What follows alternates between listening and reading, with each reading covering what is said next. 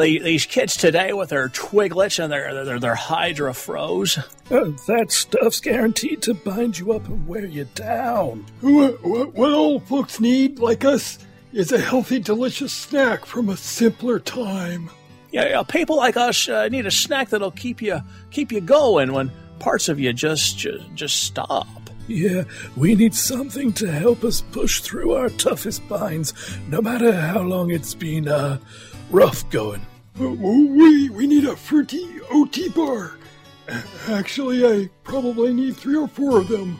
Yeah, packed with prunes and raisins, blueberries, wheat bran, a blend of the finest alfalfa, and of course, oats. Goats! When do they start putting goats in? He said oats. Concern at all. I don't want any goats in my Fruity Oaty bar. Fruity Goaty bar? When did they change the name? Hey, pipe down, you two. It's a Fruity Oaty bar, and it'll keep you regular. Okay. That's what I'm talking about, yeah. Old-fashioned, powerful relief from troubles caused by modern food. And for your whippersnappers out there, you try that Fruity Nutty bar, but I don't know why you'd want to. Yeah, it's made from twigs and berries. And big old salty nuts. Who wants to put them in their mouth? Yeah, whippersnappers, that's who. Yeah, we'll stick with the Fruity Oaty bar. It keeps things moving. Fruity Oaty bars. Fruity Oaty bars.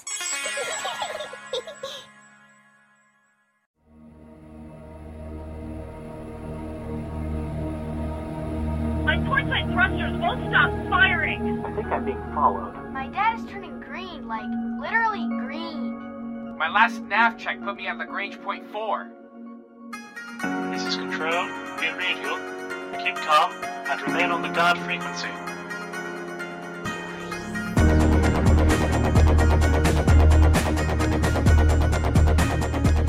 Greetings, Sits and Sieves. You're tuned to the guard frequency. As all good pilots know, when you're out in the deep black, you want to keep one ear on the guard. This is episode 20 and was recorded live on April 26th and made available for download April 29th at guardfrequency.com. I'm Tony. I'm Jeff. And I'm Lennon. What do we have this week, Jeff? Well, in this week's Squawk Box, we'll check to see if the truth really is out there. In CIG News, we bring you everything that's happening around the UEE, including our weekly crowdfunding update. The latest in universe fiction, 10 for the Chairman, episode 17, Wingman's Hangar 66, and the continuation of the Next Great Starship. In this week's Nuggets for Nuggets, we'll let you know how to make sure you can be heard out in the deep black. And finally, we tune into the feedback loop and let you join in on the conversation. Sits and Sieves, we're always on the lookout for talented individuals to come and join the crew here at Guard Frequency, and we're especially looking for an audio engineer right now to come and join the team, so if you've got a creative itch that needs scratching, then we would love to hear from you. Just drop us an email with your experience and what you'd like to bring to the table to squawk@guardfrequency.com. Please remember that all positions here at Priority One Productions are voluntary. This is, after all, a labour of love, but we do look fantastic on a CV or resume. And that takes care of the housekeeping, so let's get to the show and see what's coming through the Squawk Box. Any of you boys need a carrier around here? Everything's under control. Situation normal. Crypto. This is Tony saying welcome to the Squawk Box, everybody. We like to mix it up here on the Squawk Box. We do some real-world things, like our interview last week with The Base, or checking in on some other indie games we're watching. We do some in-fiction things, like the System map we covered a couple weeks ago. And sometimes when we're really lucky, we can bring you some real-world things that sound like fiction. Over the last couple months, some reputable photographers have captured shots of either one or two previously unknown aircraft types flying over the central United States. The first observation was on March 10th, 2014, over Austin, Texas, when Steve Douglas and Dean Musket took some frames of a formation of 3 planes flying overhead.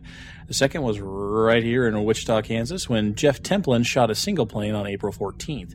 In both cases, every plane had a batwing airframe like the B-2 Spirit, and all appear to have twin jet exhaust ports, just like the B-2. But none of the trailing edges of these UFOs have the iconic sawtooth pattern of the B-2. The Austin planes were more of a delta cut, and the Wichita plane appeared to have a straight-across tail. And in the case of the Austin sighting, the Air Force has specifically confirmed that no B-2s were operating in the area that day. We've got links in our show notes to both a condensed version of the story and also an in-depth analysis of the Austin aircraft formation, call sign Sienna. More brand new airplanes in the sky, secrets, mystery, stealth. When were they built? Where are they based? What are their missions? You know, CIG should just fire their fiction writers and, just cut and paste from today's news. So, gents, Russia restarts the Cold War and suddenly 2 new stealth planes are flying in broad daylight over the Great Plains. Huge coincidence, maybe, you think? I'm not saying it was aliens, but it's aliens. Yeah, probably it's aliens. You're probably right. You watching this at all? Having served in the Air Force, I can tell you that I can't tell you anything. I can tell you, we're going to be murdered after this segment, aren't we? Have you just spilled state secrets on the air? Is that what's going to happen? Yeah, Am I going to have one of those probes again? Yeah, well, But if you liked it the ask last for the probe, time. they certainly will give it to you. I did, but it took 6 Fruity Oaty bars to sort it out again. Did you say I thought we determined it wasn't Goaty bars. He said, it's Oaty bars! Well, if you read, seen, or heard something that you think might be interesting to other citizens or civilians, send an email to squawk@guardfrequency.com. Now let's check out some CIG news. Speed 175, Port Bay, hands on approach, checker screen, call the ball. Don't get technical with me. Our crowdfunding update for April 26, 2014, $42,933,000. Oh, come on now, guys. Once again, we miss out on the next letter from the chairman because you guys couldn't find a measly 67 Gs in your couches. Seriously. We got not quite 440,000 registered users, up another 5K, and again, the number of alpha slots is still 0. But when you buy a ship package with beta access, you can buy alpha access passes to each modular release. So you can buy for $5 the chance to test each individual piece of the alpha, but you can't get the whole value pack no mo.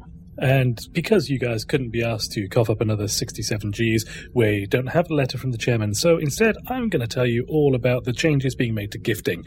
And following on from the dogfighting module reveal and the subsequent snatching up of all the alpha slots, the grey market has been thriving with those desperate to still get a piece of the early backer pie. So, to combat this, CIG have started clamping down on the practices and are changing the way that gifting works. So, you have until May the 1st before these changes come into effect, so if you do have to move your ships between accounts, then you've only got a couple of days by the time you're listening to this recording. So, what are the changes? Well, an added 30-day gift lock on gifting users' first purchases. This is intended to block users who create throwaway accounts to transfer stolen ships and packages. This will only apply to new accounts and not to any existing backers. In order to eliminate the middleman scam, packages will be giftable only once before they are locked into an account. Giftings prior to May the 1st will not apply to this limit. And finally, packages and ships purchased using store credit may not be gifted at all. This is to prevent anyone from circumventing the single gift limit by melting items for store credit and then repurchasing the ships again. In the first Arena Commander weekly report, we're given a little info into what CRG are doing to get everything up to scratch before giving it over to all the citizens eagerly awaiting. The blog covers engineering, design, and art, and we're told that the 300i has had its resolution increased and given another detail pass, and that missile targeting now works as intended. But other than that, the teams are doing everything they can to get the dogfighting module into the best state possible. Now, this had me quite curious when I read this. Because they are releasing an Arena Commander weekly report, I think this is going to go one of two ways. Either one is going to run concurrently by the time we actually do get the dogfighting module, and so we're just given an update on how it's progressing onto version 2, version 3, and so on. Or is it delayed by quite a bit longer than they had originally planned, and so they're feeding us this week by week to let us know that, don't worry guys, we're still working on it, something is still coming, you might not have it straight away, but it's getting there. I think it was fluff. Something to keep your mind off of what's going on with the dogfighting module, and really there isn't a whole lot there for the common player to really get excited about or not excited about, so it was just fluff. It's fluff with a purpose. It's purposeful fluff. I mean, it's not here yet. It's going to be here when it gets here. And in the meantime, if you're really curious as to what's taken so long, here's what we're doing. You know, this is a weekly thing. So if they're going to continue it in parallel with the dogfighting module, then that makes sense.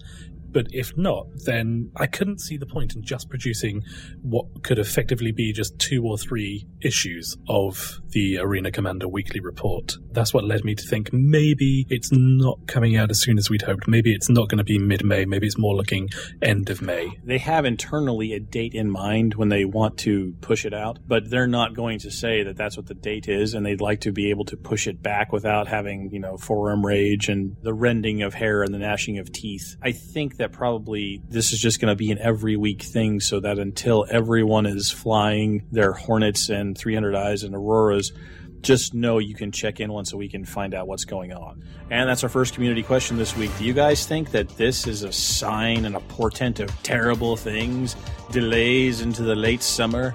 Or is this just an updated report that we're going to get used to and see every week while we get more and more features added to the dogfighting module or Arena Commander? Let us know in our show notes beneath the show post for this episode or on our post on the Roberts Space Industries fansite subforum. Well, in the latest 10 for the chairman, Chris answers more questions from the subscribers. We learned that navigation in Star Citizen will be very similar to how it was in Privateer, and that nav points could be anything from a planet to an asteroid field to a space station, just your standard space-going malarkey. The Connie redesign is coming along very nicely, as is the M50, and that whilst we'll have a fair amount of control over our starships, we won't be given a total 6 degrees of freedom, as the flight system will handle the individual thrusters and intelligently align your acceleration to your heading, unless you choose, of course, to decouple and go into Newtonian mode like we saw in the dogfighting module reveal in Boston. As always, with 10 for the chairman, Chris answers many more questions. These are just the ones that we thought were worth highlighting or worth bringing to you, so be sure to check out the full 10 for the chairman over at robertspaceindustries.com. Well, I screwed up last week and said that week's Wingman's Hangar was episode 66. It was not. It was 65. This week. So it wasn't my dodgy show notes. I knew it. No. See, I read your dodgy show notes and just went straight on. In a show that this week brings us none of the fluff and all of the stuff, Eric Wingman Peterson is joined by Aaron and Chris Roberts for a special celebrity edition of Wingman's Hangar. And we pulled out some of the questions for you that we thought were interesting, so we're going to highlight them here for you. Will we be able to upgrade and customize our ground weapons? Well, yes. It's going to be the same kind of system they use for the ships, but tailored for ground stuff. You can plug in scopes, silencers, larger magazines, all other kind of business. There'll be craftsmen and artisans in the universe, maybe player characters, maybe non-player characters, that will help you get more bang for your bang. More bang for your bang. I like that. They were then also asked, will the Persistent Universe updates be rolled out to private servers? And if so, can private server owners just cherry pick the updates that they want and ignore those that they don't? And they let us know that the Persistent Universe will be an entirely different beast compared to the private servers. Private servers will effectively be out of sync with the Persistent Universe, with updates hitting the Persistent Universe before being passed on to the private servers. So, for example, if a new ship is released, it'll go first to the Persistent Universe, and then eventually it will get released as a combined asset pack to be imported onto private servers. Is time 1-to-1? How will people stay synced as when you hit autopilot, time gets compressed? Well, time will likely be 1 day in-game is 2 hours in real life. Regarding fast travel, you will be in warp space for however long the journey is, and you won't just instantly teleport there. A long journey could be like 5 minutes at 0.2 C, but CIG are still playing with it. Yeah, I wanted to stop there for just a second because that's not going to work. They're going to have to do mini jump points. It's just not going to work. So it's 300,000 kilometers per second, and you do a fifth of the speed of light. So that's 60,000 kilometers per second times 300 seconds gets you 18 million kilometers. Okay, that's pretty respectable. But 18 million kilometers still isn't very far. It's 93 million miles to the sun from the Earth. And so that's, like 150 million kilometers. So 18 million kilometers from the get-go. So that's a pretty good distance, but it's not interplanetary. We're not to interplanetary distances yet. What is it to, like, the... I know the outer edge of the solar system is disputed, but to Pluto, 4,800 million kilometers. Yeah. So that's to get across the system... That is a very, very long way. Yeah. Space is big. I mean, you think it's a long way down the road to the chemist, but that's just peanuts compared to space. They're going to need to do mini jump points. The warp travel thing will be good for, like, traveling from close orbit to, like, the moon, or perhaps a nearby asteroid cluster or something. Yeah. They're either going to have to make it a much bigger point of C, or they're going to have to make mini jump points. It's going to just have to be mini jump points. Got to happen. We also get a little more detail on fuel usage. How will the Hydra scoops or the Bassard collectors work? Well, your power plant is a fusion reactor or antimatter reactor, so it doesn't need fuel, but your thrusters will. I think propellant is probably a more accurate term that we need to be thinking about here. There'll be different types of propellant, and you'll be penalized if you don't have a decent amount of it, although you'll never be stranded. Apparently, there will always be some level of space dust that you can collect and shove into your thrusters and use to move, even if at a penalized rate for using substandard chemicals, but you won't have to be stuck. And the last question that we're going to highlight, how will real money trading be handled? And this is where people will exchange goods and services outside of the game for real life hard currency, dosh, drachma, dollares, pesos, shillings, celery.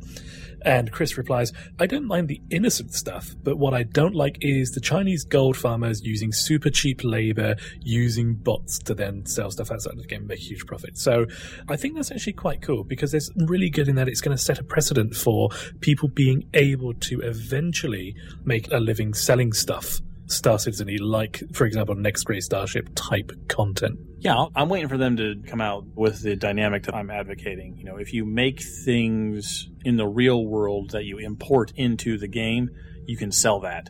Kind of Second Life-y type stuff. If you design a ship or a weapon that passes CIG's quality control checks, you sell it, like an iPhone app. Chris Roberts and their machine handle the transaction for you, and you get the lion's share of it because you made it. CIG takes their cut. I think that would be fantastic and win for everybody. More content for the game. People learn real-world skills like computer animation and 3D modeling and stuff like that. I think it's a win for everybody. The guy making a living selling widgets and magnets and carting them to some other place, and he's able to recruit 14 Korean people or Chinese people or Taiwanese people to do it because the wage differential across the globe is bad, or he's able to coerce their labor somehow. No, I don't want any of that. We don't want any of that in the game. I've got it. We make Flappy Bird for Moby-Glass. Yeah, exactly. The best of both worlds. We can make real-world money off people making universe money, and then we divide by zero and the world explodes. Jeff, bring us back on track. Okay. The latest entry into the Observus brings us 2 points of interest for the price of 1. The Castor system has been vital to the UEE, but not in many of the normal ways. When UPE military pathfinders discovered the system in 2544, they found a pair of planets circling a large blue-white star. It was described as unremarkable in its initial assessment. Despite this, the second planet, Castor II, was chosen for terraforming and soon became the UEE's second base, which then quickly became a planet on the front line during Ivan Messer's initial assaults on the Xi'an. Our second point that we're introduced to, Sherman, was built atop Ulysses Peak, and it served as a primary launch point for the heavy bombers that would maintain a constant vigil near the jump points into Xi'an's territory. The majority of the base has now been demilitarized for civilian use, transforming the Navy's landing pads and mechanic bays into a primary landing zone for the traffic entering and leaving the planet. Yep, that's right. They paved paradise and put up a parking lot. The Observus also lets us know that enthusiasts will probably notice a lot of firepower on your approach, anti-ship batteries as well as a pair of AOV-9 anti-orbital cannons. They may look old, but don't try to be funny. They still work. Speaking of Castor, Episode 2 of the first run, a Sari Lyrax delivery, is now live on the RSI website and continues to impress. This time, Sari, still held in the cell, may have caught a break. But what exactly is it she's carrying, and why has she been entrusted with such a large delivery on her first run? Well, no doubt we'll find out in the coming weeks. Be sure to check out the new fiction series on the Roberts Space Industries website or by clicking on the link in our show notes. And this week sees episode 10 of the Next Great Starship competition. Much like last week, we're brought updates on another 6 teams, and much like last week, we're going to go through each of these individual ships and give you our thoughts on how they're getting along. So the first entry that we have is from 3 Dingo. Now, you guys were quite a fan of this original design when it was in the competition. Not the original design, but after they got their smack around by Chris Roberts and the team and got the save, their re-up version impressed me and continues to impress. This one kind of reminded me almost of a Freelancer type shape, type silhouette to it. And so, yeah, naturally I'm sort of drawn to this one and do quite like it. What did you guys think, Tony? It's clearly one of my favorites. I mean, it's got to be the top one. It's probably my favorite. What, top 3? Clearly. I can't even talk right. This is one. I like this one. Period. Done. Okay, next up on the list was the entry from Team Cryo. This was the ship that had a sword and shield style look to it, with one side being this massive, bulky, shield. And they've taken the design, they've modified it a bit more. One of the criticisms that I always had was that it felt too asymmetrical, and I didn't particularly like it. And what they've actually done by taking some of this feedback on board is they've sort of recentered everything and made it look a lot more balanced. And strangely, I know I said I didn't like it the first time, but I really don't like it now and wish they would go back to the other one, which funnily enough is what Chris Roberts said. I think it's because the design grew on me that I suddenly started thinking, you're going to be almost like a Spartan, you've got your shield on one side, your weapon on the other. Jeff, what did you make of this? I didn't like the other design, but I want them to go back to the asymmetrical, big, huge shield on one end. And, if I were to fly this ship, I was looking at ways I would battle differently than I would battle with something that was symmetrical with cannons on each side and shields. We talked about it a couple times, the tactic that grows out of the tech. If the tech is going to be some sort of alloy, super strong, super light thing that allows you to create a shield and not completely throw off the aerodynamics and the center of mass and everything. So then you have to develop a tactic to use your new tech. That would have been a cool thing. And now it seems like he's walking back from that. And I agree. I would like to have seen even more of an emphasis on the fact that the primary feature of the ship is the shield. And we're going to design our marine deployment and flight characteristics and weapon emplacement around the fact that I've got a shield on my left side. And this is how the rest of the ship flows from that new piece of technology. That would have been a really cool design adventure to go on. And it seems like he's walking back from that. And I'm kind of disappointed myself. All right, so next up, the entry from True. This one was nothing special. I didn't think it was a design that was progressing along nicely. One thing that I didn't like about this was they showed an animation of when the ship tucks up its landing gear and how it would land, and it sort of splayed out a bit. And I really wasn't a fan of that. There was just something about it that just didn't flow well. It just felt like they put on too many moving parts purely for the sake of putting on moving parts. Tony, what were your thoughts on this ship? This one was a surprise to me. My previous thoughts on this ship had been nothing special. But he showed how they were purposely designing it to complement the size and profile of the Hornet, and how you can squeeze one of these things maybe into an Idris landing bay. I kind of appreciated that. I'm gonna go with you, Lennon, on the whole. I don't really need to see the turrets swivel up like that. If you're gonna have sideways turrets, just stick with it and go with that. But I like their design direction of making it fit the stuff that's already in the universe. This one I think has a place. This one's got a place somewhere. It's a chance that they're taking, and it's a purposeful direction they're going, and I applaud their boldness, but I don't know if it'll get them to the top. But I think they're in the top half. The next entry is the entry from Skyguard. This one was actually one of my favorites of this round, purely for things like the turret expanding out of the top, how it folds away and collapses down. The downsides for me is that it still just looks like an oversized single-seat fighter rather than a gunship or a marine carrier. But overall, I was quite impressed with this design. Jeff, what were your thoughts? I like this ship. This is one of my favorite designs. It looks too fat to be a fighter to me, where maybe the next ship we'll talk about looks more like a fighter than this one does. I like where they've taken it. I like the fact that they changed some of the wing design. I like this ship. This ship says fast mover, heavy bomber. This ship is a cousin of the Retaliator. It's not a gunship to me. This thing is supposed to fly in straight lines pretty speedy, not supposed to get down in the mud and slug it out. That's the criticism I would have of this one. It's a fine design, and he has put tons of thought in it. It belongs in the game somewhere, but just not as a gunship. Okay, interesting. Well, moving on to Shimmerpan. Like Jeff alluded to, this one does look very much like a single-seat fighter. It very much reminded me of a pod racer from Star Wars. It's just sort of got that design where it feels like the engines are roped on. I like your pod racer analogy, but I'm going to go just a little bit different. It's still a Star Wars thing, but it's the Imperial Clone War fighters. You saw them at the very beginning of Episode 3 when they were like trying to get on board General Grievous's ship. It's like red and white fighters. Those of you who will admit to watching Episode 3 more than once, like I'm going to admit to that now, I'm going to cop to that, you'll know what I'm talking about. I believe they're called the ARC 170. It's just the oversized engines, the sort of chunky snout. It doesn't say gunship to me. It says more of a big fighter. Yeah, I have to agree. More than anything else, This, of all the ships, says, I'm a fighter, with its swept wing design and long skinny neck, and yeah, he's got fighter on mine. Okay, and lastly, in this week's episode, we come to Team Tri-Tri. This was the one that reminded Mark Skelton very much of a Silverback, and so that's what they took as the name and ran with it. It hasn't evolved, in my opinion, as much as the other ships have. The others seem to have come a long way in their design. This one still looks fairly similar to its concept, although it has added one or two more things into there. Personally, I'm still not a fan of the design. It looks a little too front heavy, and this is another one that I think could be solved by just simply flipping the ship around to give it more of a gunship sort of feel to it. Jeff, what did you like about this? What did you dislike about it? I like it's big and bulky, and it looks like a gunship. I would fly this, and I would land my Marines in this thing. Ditto.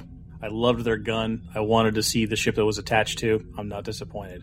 This one, you're looking for bold design choices and things that look like spaceships and not necessarily analogs to what we have in the real world. This looks like a spaceship, but it looks like it was built to do a job, and it looks like I could get the job done. I like this design quite a bit. In other related news to the Next Great Starship, it appears as if Team Troika unofficially may be stepping down from the competition. There was a post that was put on the Robert Space Industries forums that was then redacted by Team Troika, but then they later had an interview with a Russian gaming website called EliteGamers.ru. The story boils down to the fact that their animator has left and that the whole team is suffering from burnout. To quote the spokesperson from Team Troika, "Having assessed the situation, I decided that this cannot and should not continue. Rather than sending in another unfinished video trying to hold on to be level with the other teams, I decided that the time has come to leave the competition. I am ashamed for the trust that I could not justify, but I do not intend to break my promises. You will get a ship, the possibility of seeing which in the game you were supporting the team for. I will continue working on it, and I will do things as long as I have things to do, and I will report about what I'm doing despite the reaction, but I do not intend to continue with the competition." However, Episode 10 of The Next Great Starship came and went with no official word from CIG or from Team Troika. So at the moment, still a bit up in the air, but watch this space and we'll bring you any news that we hear as soon as we know it. And we got a special announcement for everybody here. We have 2 tickets to give away for the grand finale of The Next Great Starship on June 7th in Los Angeles, California. We will announce the contest rules next week, so be sure to stay on the guard for more information. Gents. Oh, not it's again. That time. Go ahead.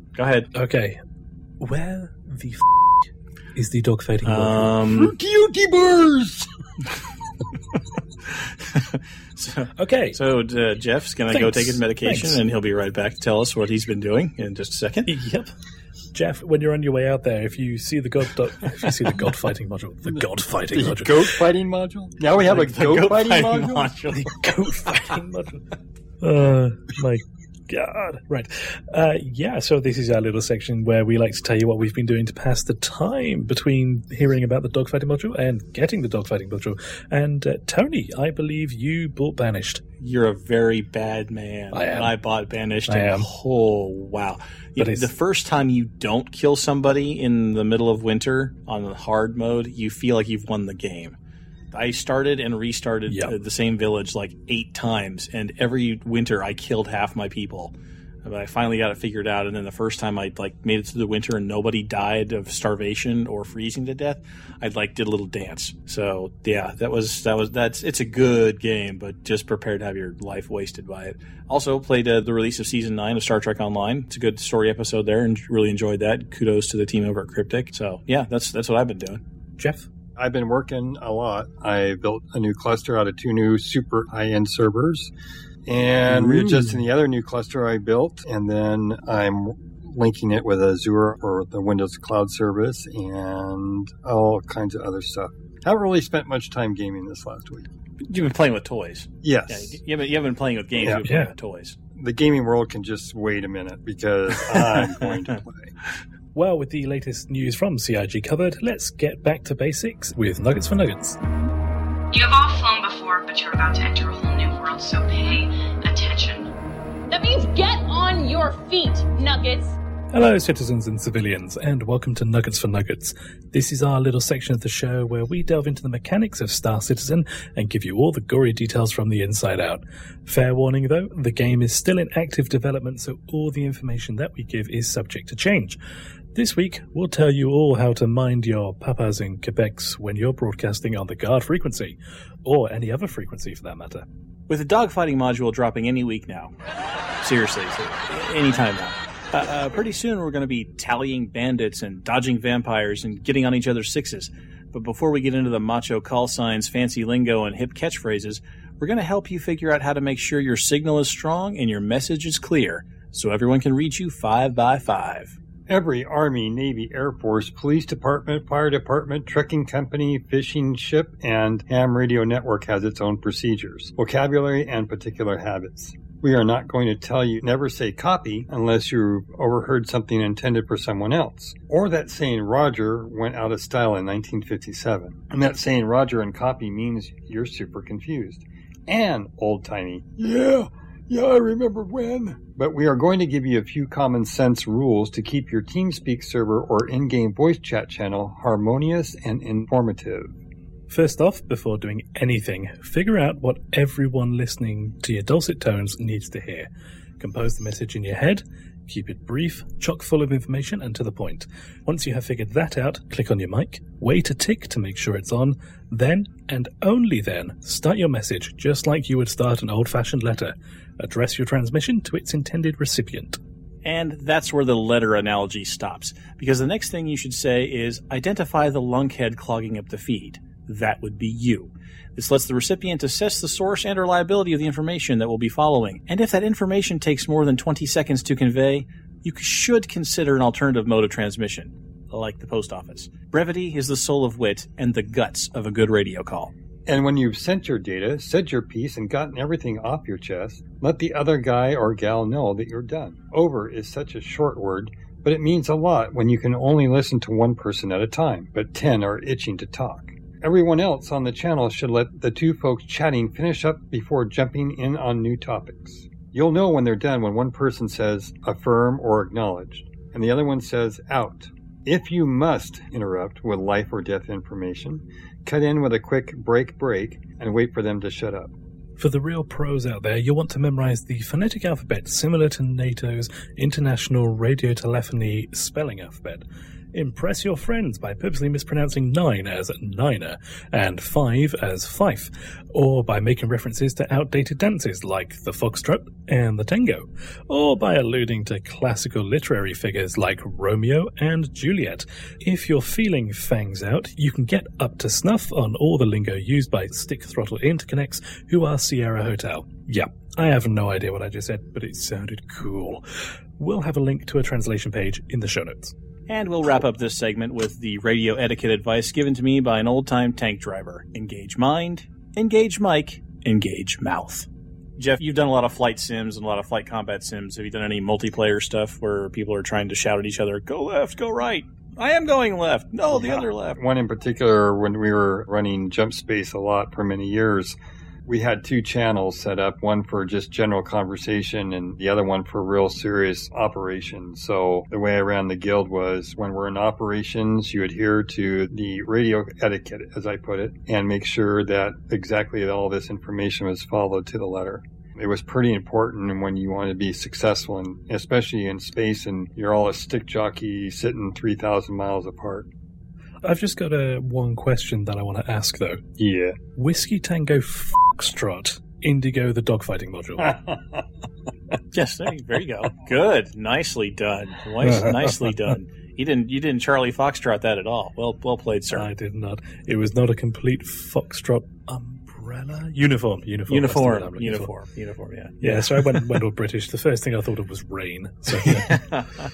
Well, you're all bingo mics anyway, so I'm out of here. Bingo bowel mics. Movements? Bingo mics.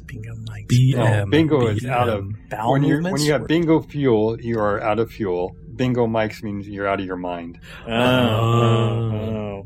Well, to avoid this kind of silliness for next week, we're going to hand the keys over to you and we're going to run another ship poll. So you guys get to vote on what ship you want us to talk about in next week's Nuggets for Nuggets. Just head over to our show post at guardfrequency.com/020. That's /020, the episode number, and vote on the ship that you want us to give you all the details on. But now that we've gotten down to the gigahertz and nanoseconds, let's jump into the feedback loop. Okay, buddy, what's on your mind? We're all friendlies! So let's just be friendly! As always, thanks to our new listeners, Twitter followers, and all those that retweet us early and or often. And thanks once again to our community manager, Justin Chivalry Bean Lowmaster, for wrangling all you critters into some kind of order. Be sure to check out a short story, Border Patrol, included in Tales from the Front from Battlefield Press. Links will be in the show notes. Sean Newboy wins the Sean Newboy Award for being Sean Newboy. And he says, excellent show, everyone. Glad sweet Georgia Brown is okay. Everyone has time for that. Personally, I like the ship from Shard Collective the most. Talon is good too. Yeah, well, you see 3 dingoes, though. Yeah, that's true. Captain Mac STO sends along, hey guys, just a quick note to say, what an amazing show. Thought this week's show was amazing like all the others. Keep the good work coming. Well, he used amazing twice. Captain Mac. And his feedback was also amazing. I'm amazed at how amazing his feedback was. Unfortunately, you've got to use amazing another 25 times in order to get the achievement. So. Okay, challenge accepted. Amazing Ostron sent the following amazing missive. Great show, guys. I actually got hunted down by your amazing interview team at the amazing DFM reveal. Hope the amazing processing on those amazing clips is going well. Also, has anyone pointed out yet that one of the amazing distress calls in your amazing opening drop, my port side thrusters won't stop firing, is exactly the problem that the amazing dev team had? Well, no, but thank you for doing that. You're right. I mean, we're pretty psychic around here. At least I am. I think that's pretty good. Have you been keeping count, Jeff? Is that 25 yet? Close enough that I want you to stop saying amazing. Yeah, we'll just give you the damn achievement. And Seo, a.k.a. Salad Ian, writes in and says, your best opening yet. I thought the newscast was great, but then you put in Sweet Brown. I was laughing for 5 minutes. Epic, gents. Well done. Not to be mean, Dan Giesling must take his reality TV and go and find another game community to annoy.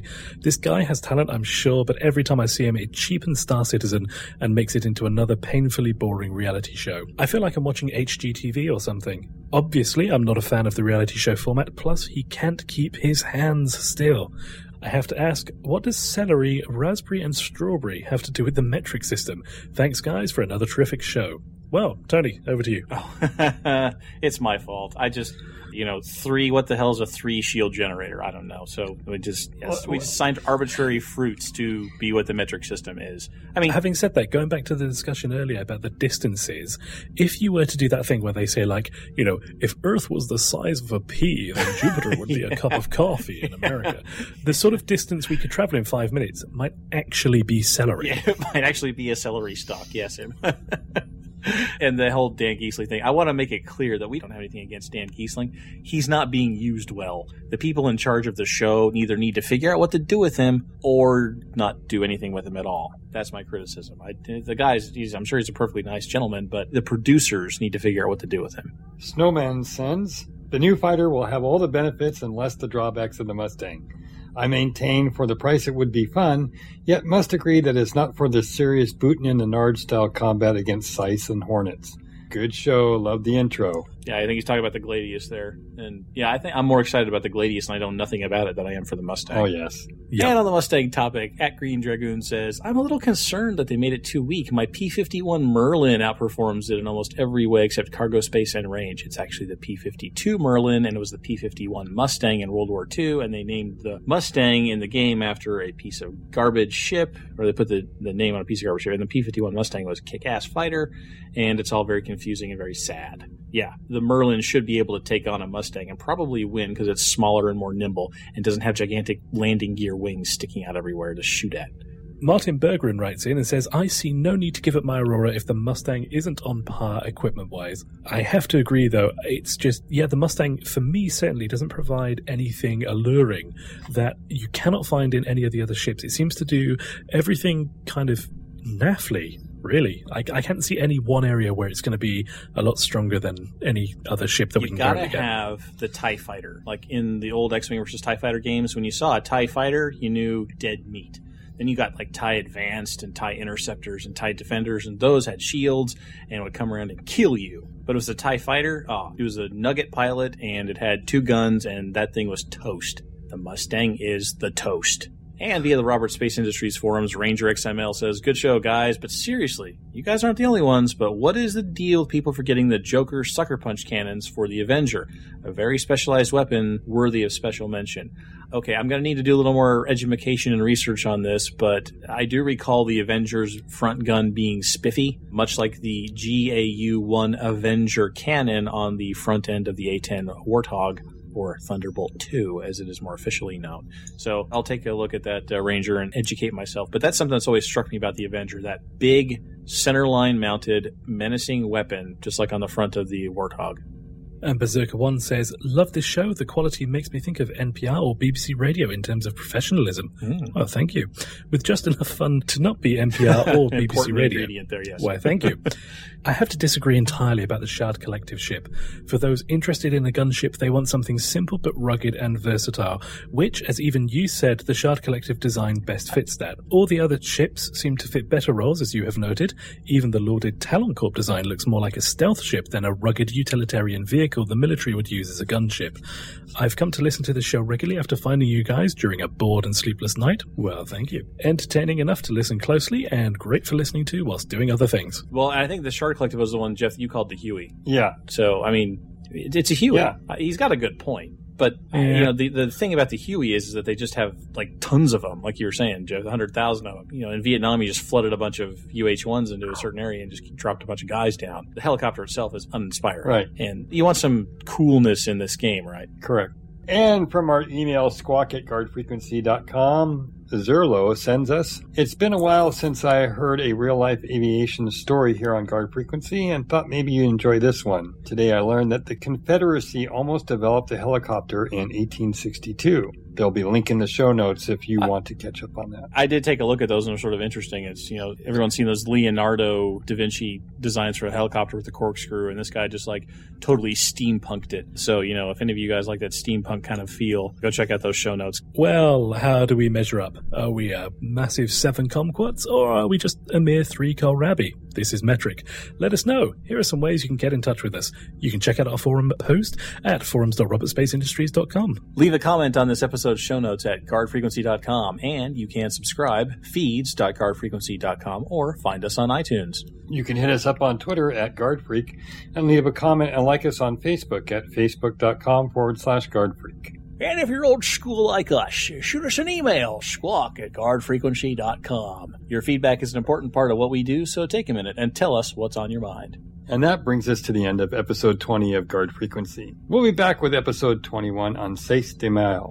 Be sure to keep an eye out for our episodes over at guardfrequency.com or our post over at the Robert Space Industries fan site forums. Please send us your feedback about the show.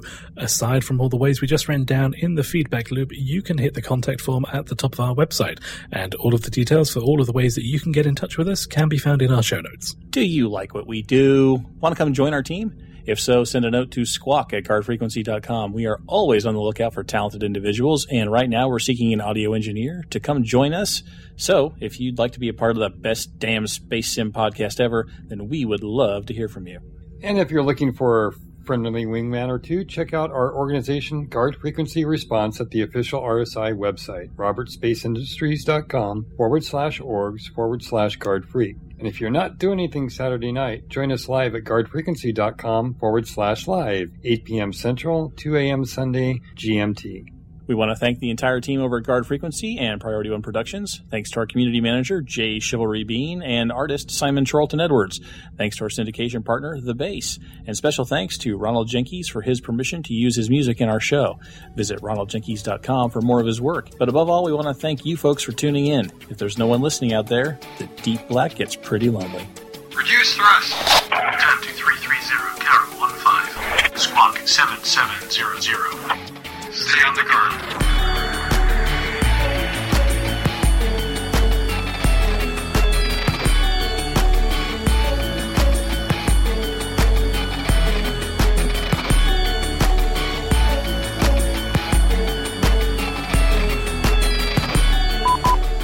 latest in universe fiction.